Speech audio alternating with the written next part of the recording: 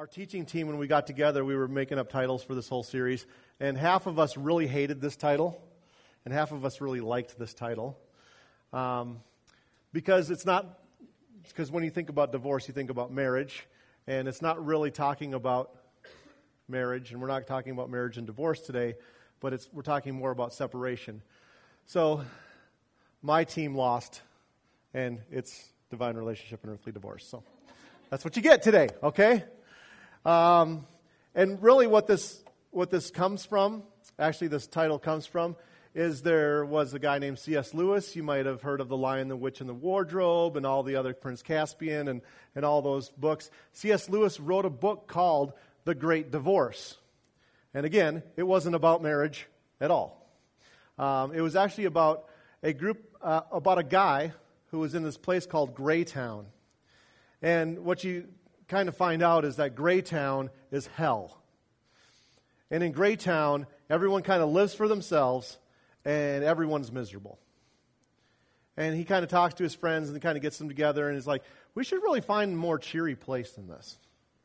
And so they all get on a bus in search of a cheerier place, which is heaven, which you find out. So as they're leaving hell and they're leaving Greytown and they're on their bus, they encounter all these different spirits and ghosts, and they tell them, and they plead with them, and they try to persuade them, and they beg them, and they go, please, don't go back to Greytown. It's so much better over here. Don't go back there. It's just a bad place. And I mean, when you're going this way, it's glorious, and it's awesome, and it's great. And so they go on this journey. But what you find out is that most of them, when they really need to decide whether they really want to spend eternity with God in His glory or whether they want to really live for themselves, most of them decide, I kind of really want to live for myself. And most of them get back on the bus, and most of them drive back to Greytown. And that's it. So, what C.S. Lewis, the point he's trying to make is this, is that so often we and the world is presented with the gospel and the good news, whether it's on television or whether it's on the radio or whether it's at a church or whether it's a coworker sharing the gospel. So many times people are given the opportunity to accept the gospel, and then what do? They choose not to accept it and not to want it. And so that kind of leads us into what we're talking about today. We've been working our way through 2 Corinthians, and we've gotten to chapter 5. And if you want to look at it with me, we're going to start in chapter 5, verse 11. And then we're going to skip to verse 14 and read through 6, verse 2. It'll be up on the screens as well if you want to take a look at that. Verse 11 says, "Since then we know what it is to fear the Lord. We try to persuade men. For Christ's love compels us, because we are convinced that one died for all, and therefore all died. And He died for all," talking about Jesus here, "that those who live should no longer live for themselves, but for Him who died for them and was raised again. So from now on, we regard no one from a worldly point of view. Though we once regarded Christ in this way, we do so no longer. Therefore, if anyone is in Christ, he is a new creation. The old is gone, the new has come.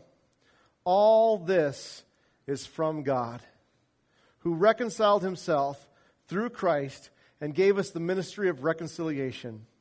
That God was reconciling the world to Himself, not counting men's sins against them. And He has committed to us this message of reconciliation.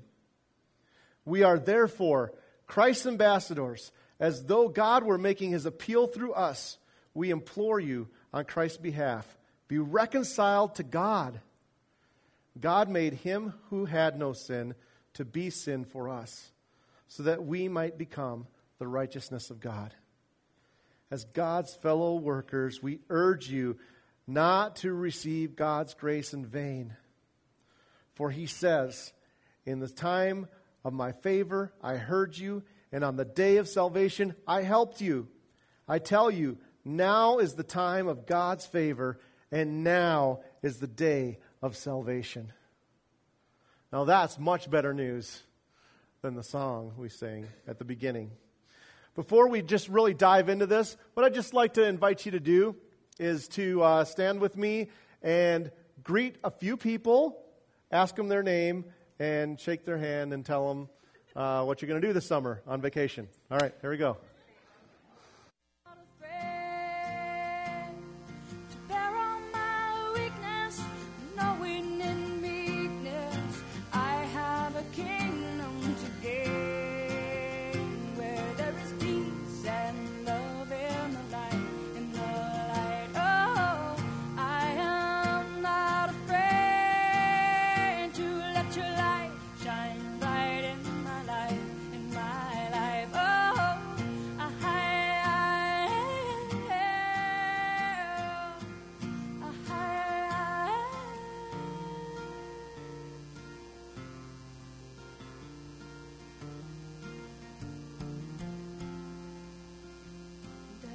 From my past, roaming over my soul, and I thought I had given away.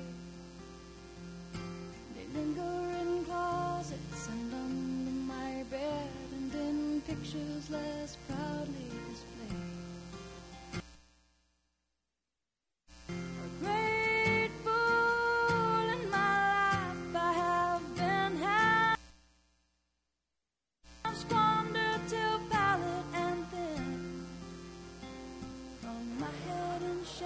all right. Enough merriment. All right. I don't know. How many of you are jealous of someone else's vacation plans now that you talk to them? Okay. I get to go next week. I will not be here. Next week I'm going to be in San Diego, California. Woo! I'm going to celebrate 20 years of marriage. Woo! All right. So I'm very, very excited about that. It's just me and my wife going away for 8 days in San Diego. We're going to do anything we want to do or nothing. That's what we're going to do. Anything we want to do or absolutely nothing. So as we dive into the scripture today, we're going to kind of take it piece by piece. And I want to just start by sharing a little bit of how I came to Christ. I was one of those kids that my parents took me to church every single Sunday of my life. And I had to go to Sunday school, and I had to go to church, and I had to do these things, right? And I actually was learning Bible stories, and I was learning memory verses, and I was getting perfect attendance on the perfect attendance chart and all that good stuff, thanks to my parents. But as I became a teenager, I kind of did not apply, let's just put it that way, did not apply what I was learning in church to my life. And so I knew how to act on a Sunday morning. I knew what it was to be a Sunday morning Christian. I could show up to church, act nice, fold my hands and pray, do all the good stuff, all that good stuff. And I learned how to do that. But on Monday morning to Saturday, my life did not reflect a life of a Christ follower at all. I was disobedient to my parents. I was rebellious. I did things I wasn't supposed to do. And all of a sudden, I found myself living these two different lives, right? When I was around Christians, I was, hi, I'm really nice and sweet. And when I was around my friends who weren't followers of Jesus, man, we just lived it up and we did whatever we wanted to do, right? That's what we did. That was my life. And as I was growing up, by the age of 9, all my grandparents had passed away. And so I remember going to their funerals and thinking about death and all that stuff, right, when you have a funeral. And what I thought about was this. I thought life was you grow up and you get really, really, really, really, really old. And then when you get really old, they put you in a nursing home, because this is my experience with my grandparents. And then when you get really, really old and you've been in the nursing home for a while, you die and you have a funeral and that's it. And that was my idea of mortality. And so I thought, I have this long life to live, right? I can come to Jesus much later. But then one summer, I was 16 years old, and I had a paper route. And so I was delivering papers. And as I'm delivering papers, I kind of noticed on the front page that a 16-year-old kid was killed in a car accident. And he was in my class, and he was my friend. You're not supposed to die at 16. Wait a second. You're supposed to grow really, really old. You're supposed to have this life. Gone. Doug, my friend's gone. Around the same time, another girl in my high school who was about a year older than me died in a plane crash. Wait a second. You're not supposed to die when you're 17. I started really thinking about my own mortality.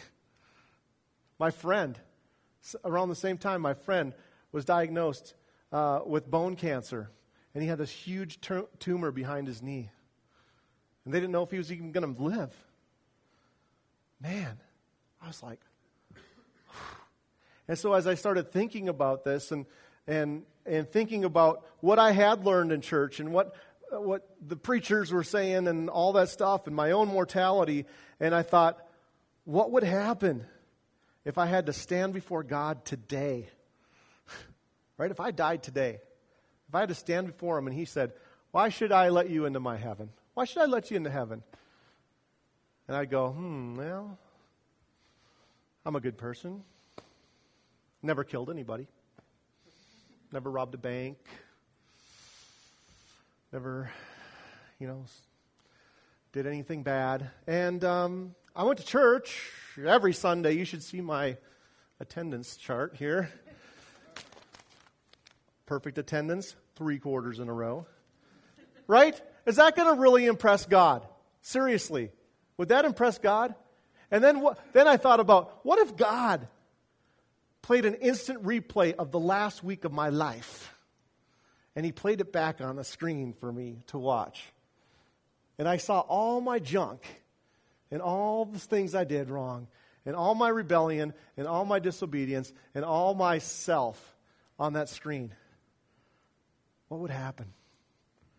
I'd be devastated. I'd stand before God and go, you're right. I don't deserve this at all.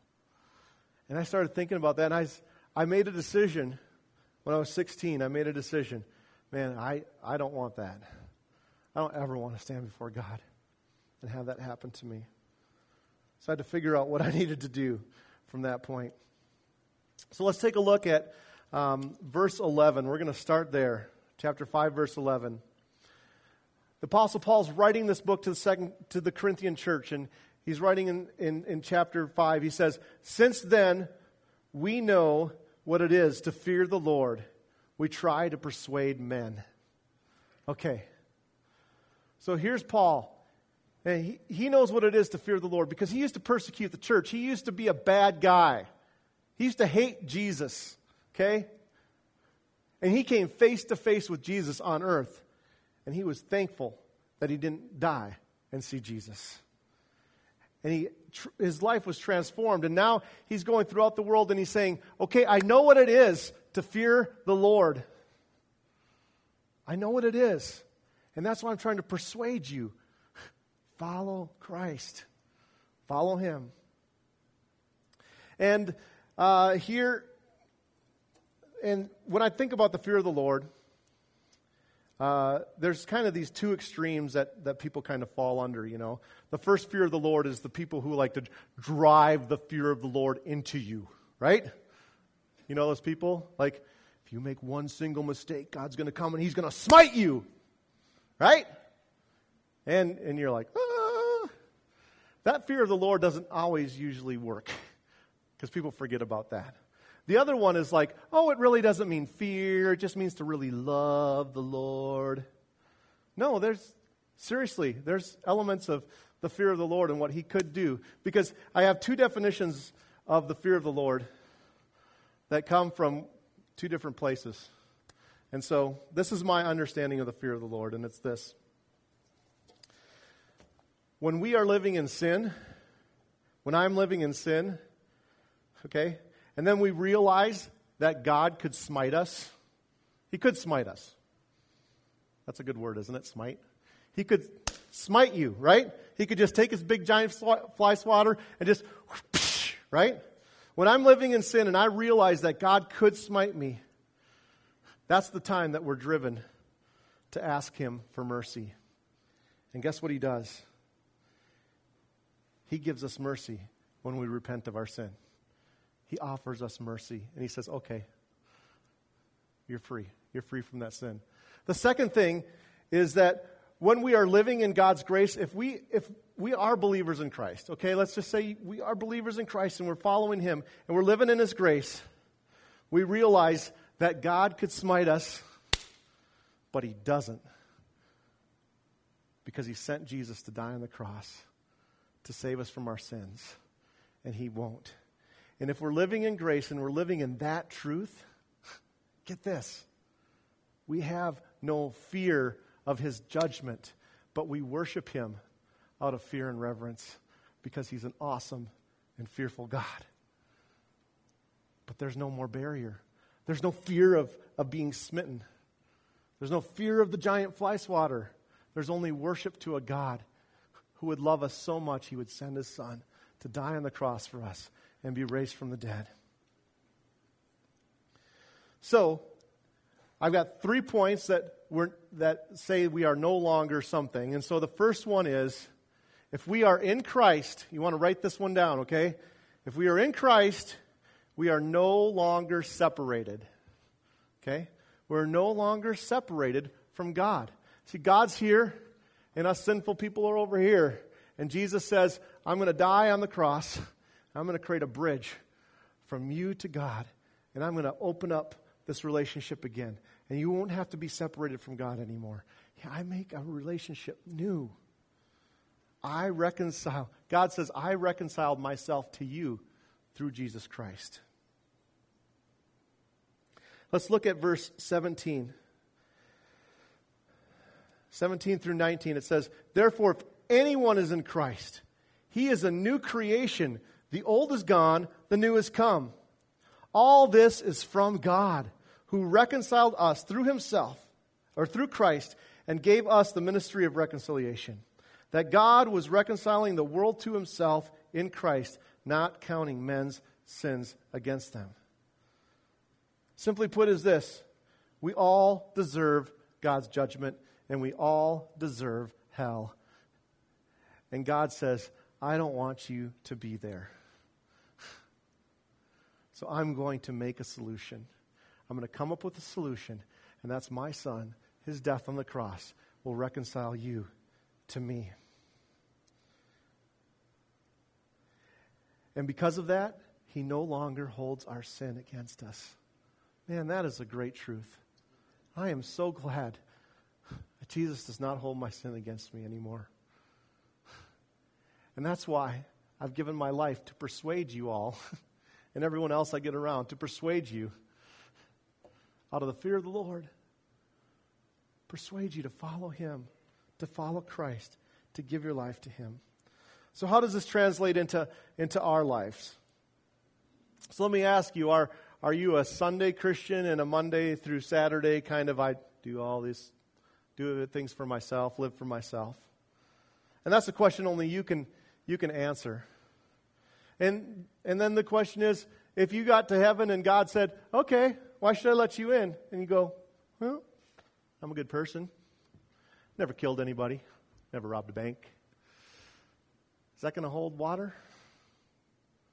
Or are you going to be able to stand before God and say, oh, you know, God, yeah, I've messed up my life. I've certainly done that.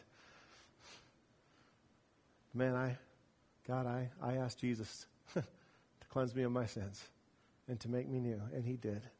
And that's why you should let me in. And God says, oh, yes, I know. You're my child, and I love you.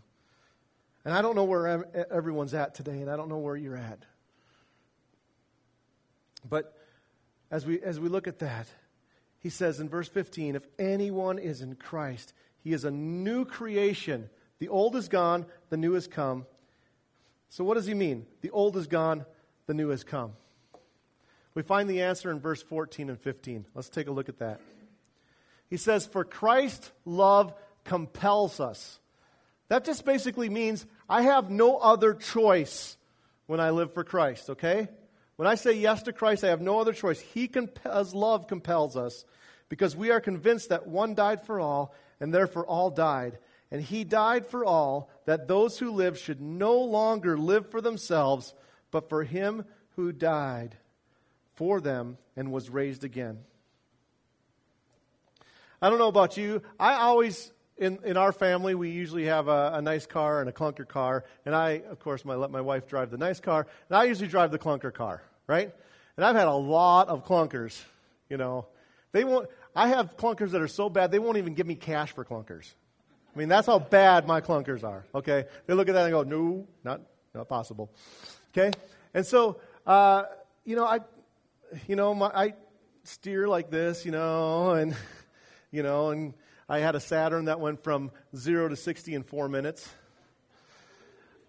I've always driven these clunkers cars, and the thing I love about sometimes when we go on vacation is we rent a brand new car. And for that week, I'm driving like this. And it's like, oh, this is awesome. It accelerates. It's got tight steering. It's got nice tires. It works. It actually starts in the morning. This is great. A new car. And if you really ask me if I would rather have a new car or an old car, I'm going to tell you, I'd want a new car. Absolutely. I don't want to drive a clunker. And here Paul is saying, the old is gone. When you are in Christ, the old is gone and the new has come. What's the old? I live for me. Everything's for me. I live for me. I work for me. I buy for me. I clothe for me. I get a house for me. I get a boat for me. I get a wife for me. Everything I do is for me. That is the old. The old self is, I live for myself.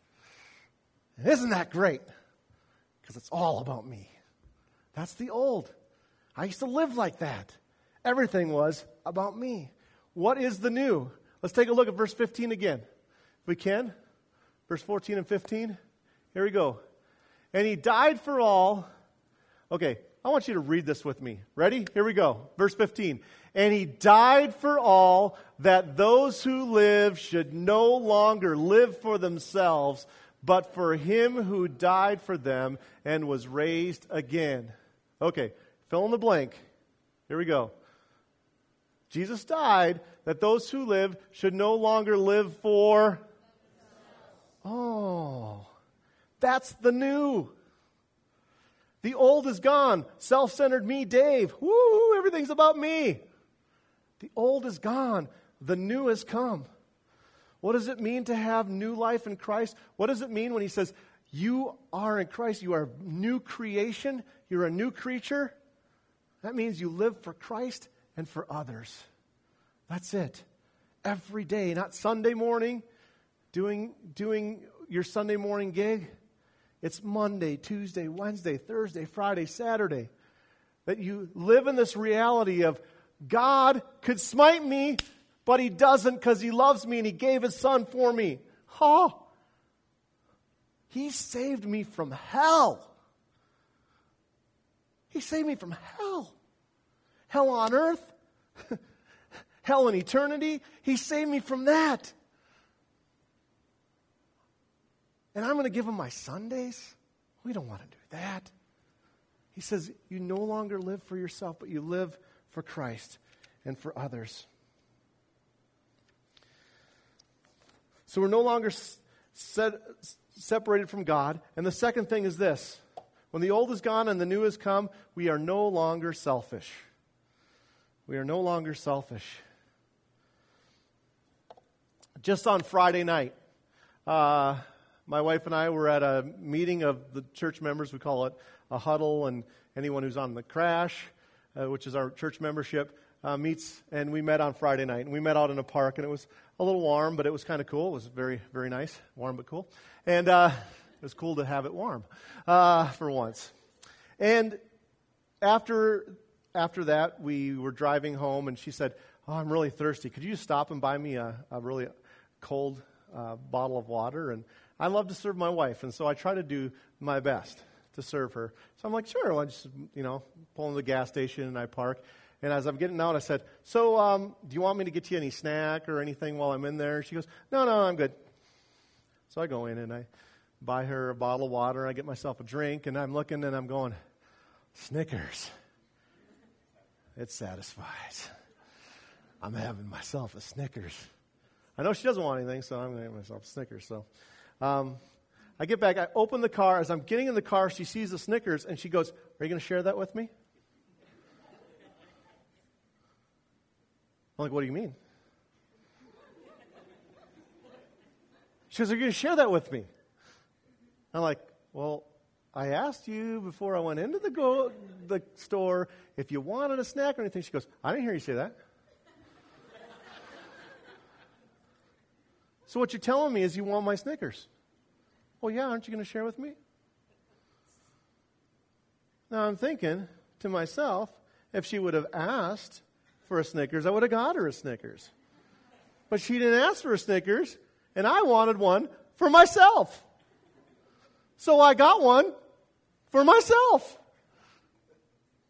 And I'm sitting there in the car with this choice to make. Am I going to eat the Snickers, or am I going to share it with my wife? And I thought, how stupid can I possibly be over a Snickers? Okay? It's a Snickers. I could have gone back and bought 10 more if I wanted, but it was all about the principle of the thing. So, I repented in my heart and mind. Jesus, forgive me for having these selfish thoughts. And then I broke the Snicker in half and gave her the smaller half, and we drove off. Because our flesh, ourselves, we, at the very core of our human nature, are all about self-survival in ourself. And what Jesus says is, I want to rip that out of you. I just want to take that away from you. Because when you're all about self, it ends up being very miserable. And life isn't great.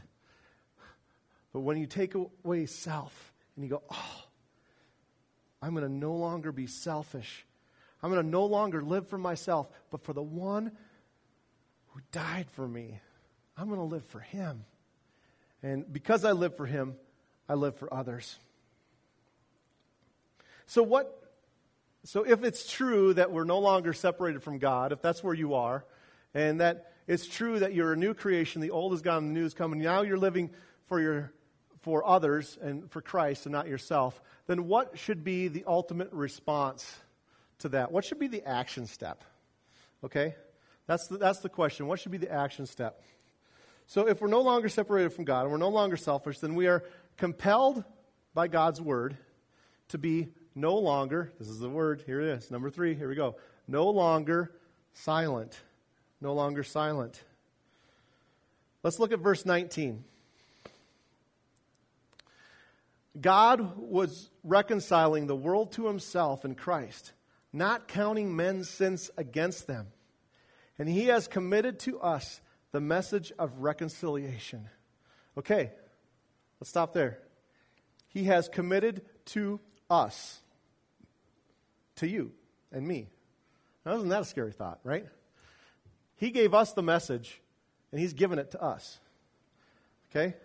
And then it says, in verse 20, we are therefore Christ's ambassadors, as though we were making though God were making his appeal through us. We implore you, on Christ's behalf, be reconciled to God. God made him who had no sin to be sin for us, so that we might become the righteousness of God.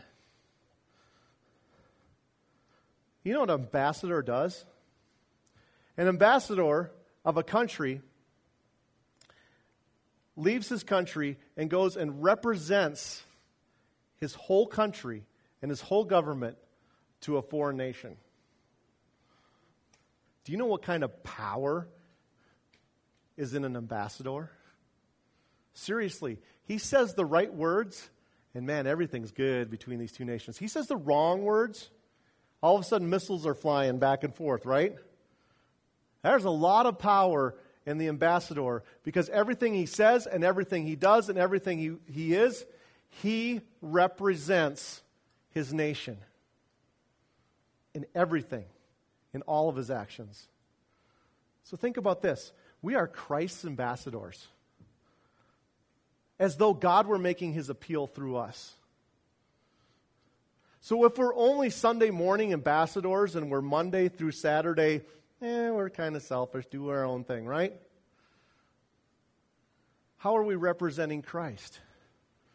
We have to represent him on Monday, Tuesday, Wednesday, Thursday, Friday, Saturday, and Sunday.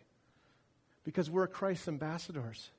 He's entrusted you and me, all believers, he's entrusted us to share his word, to share God's love. He's entrusted us. Now, I got to tell you, when I was growing up, I was a super extreme extrovert, or introvert, not extrovert. Sorry. I was a super extreme introvert. I was so shy, I wouldn't talk to anybody, and especially if they were new, it's like, right? Then I get into youth group, and they want us to go knock on doors and share Jesus with total strangers. It's going to be fun. No, it's not. And I ran away from sharing Jesus with people because I was like, I'm totally frightened and scared to do that. Because what if they ask me weird questions that I can't answer, Or what if I share Jesus with my friend and they totally reject me? I'll feel bad, right? And so I had to get over this, and it took years for me to get over this. But now it's a little easier for me, but it's still hard.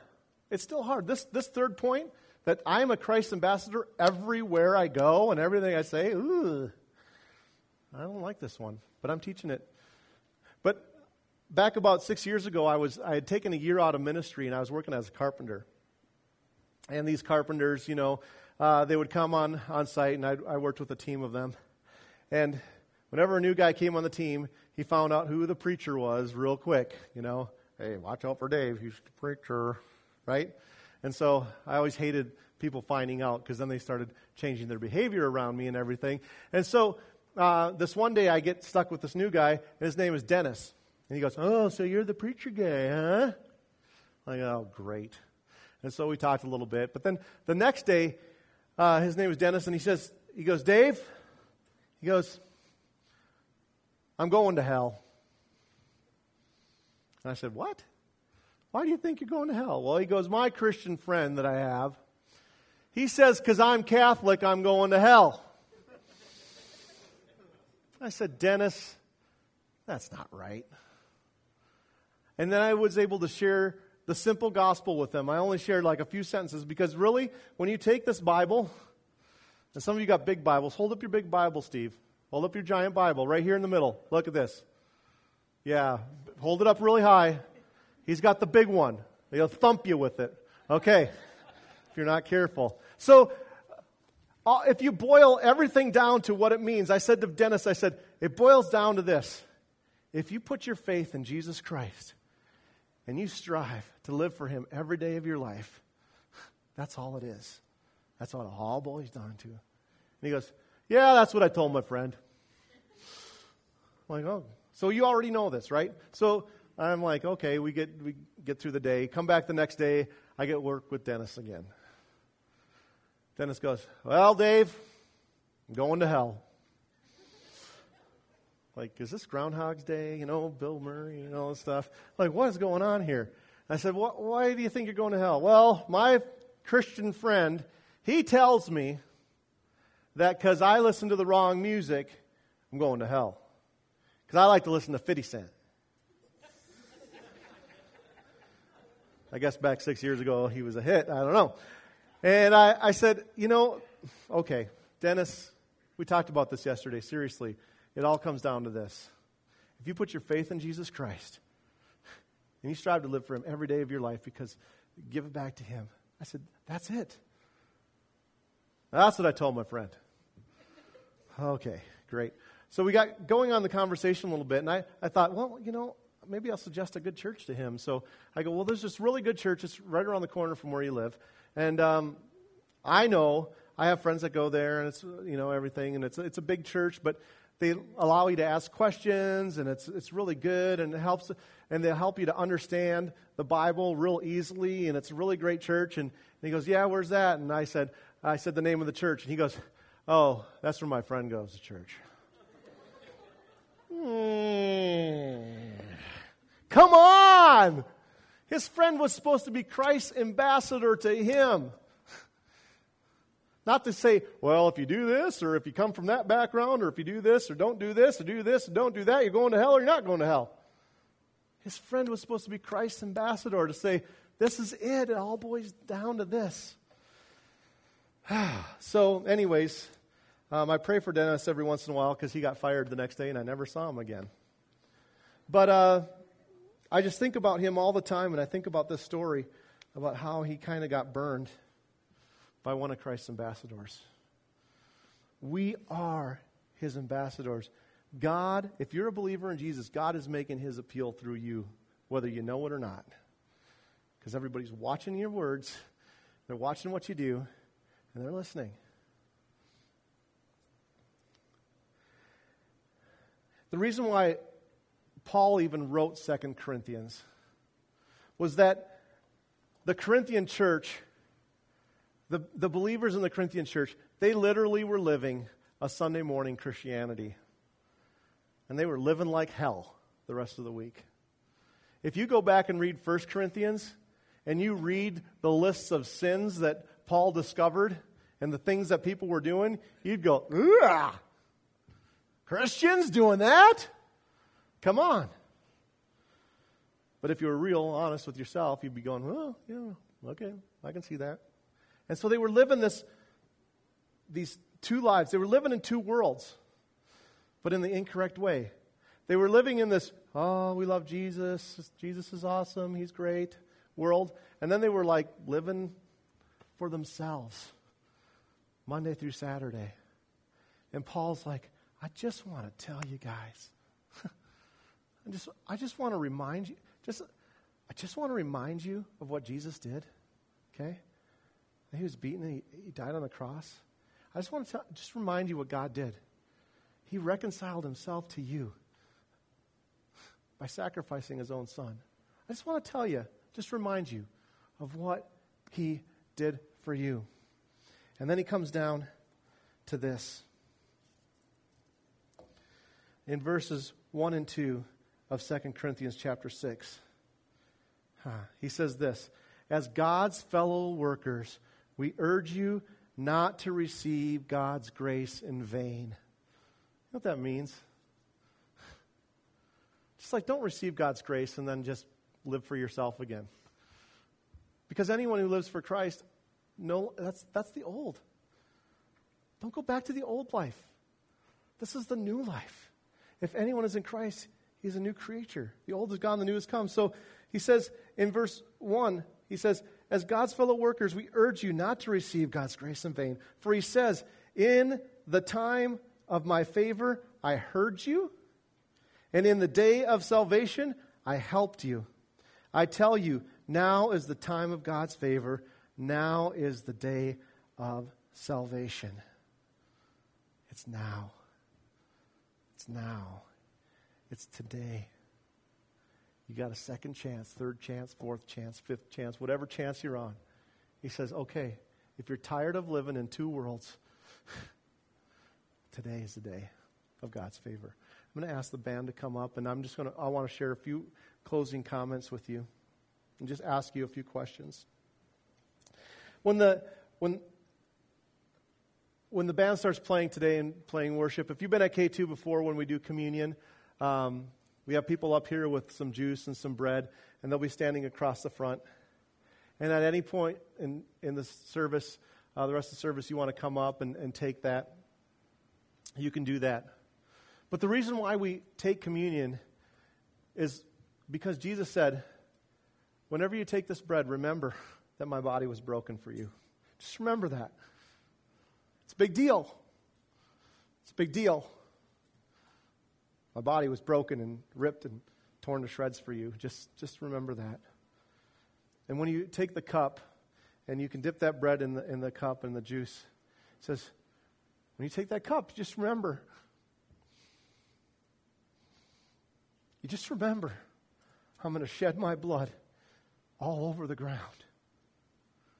And I'm going to die because that will cleanse you from your sin. And I want you to remember that all the time. I want you to remember that.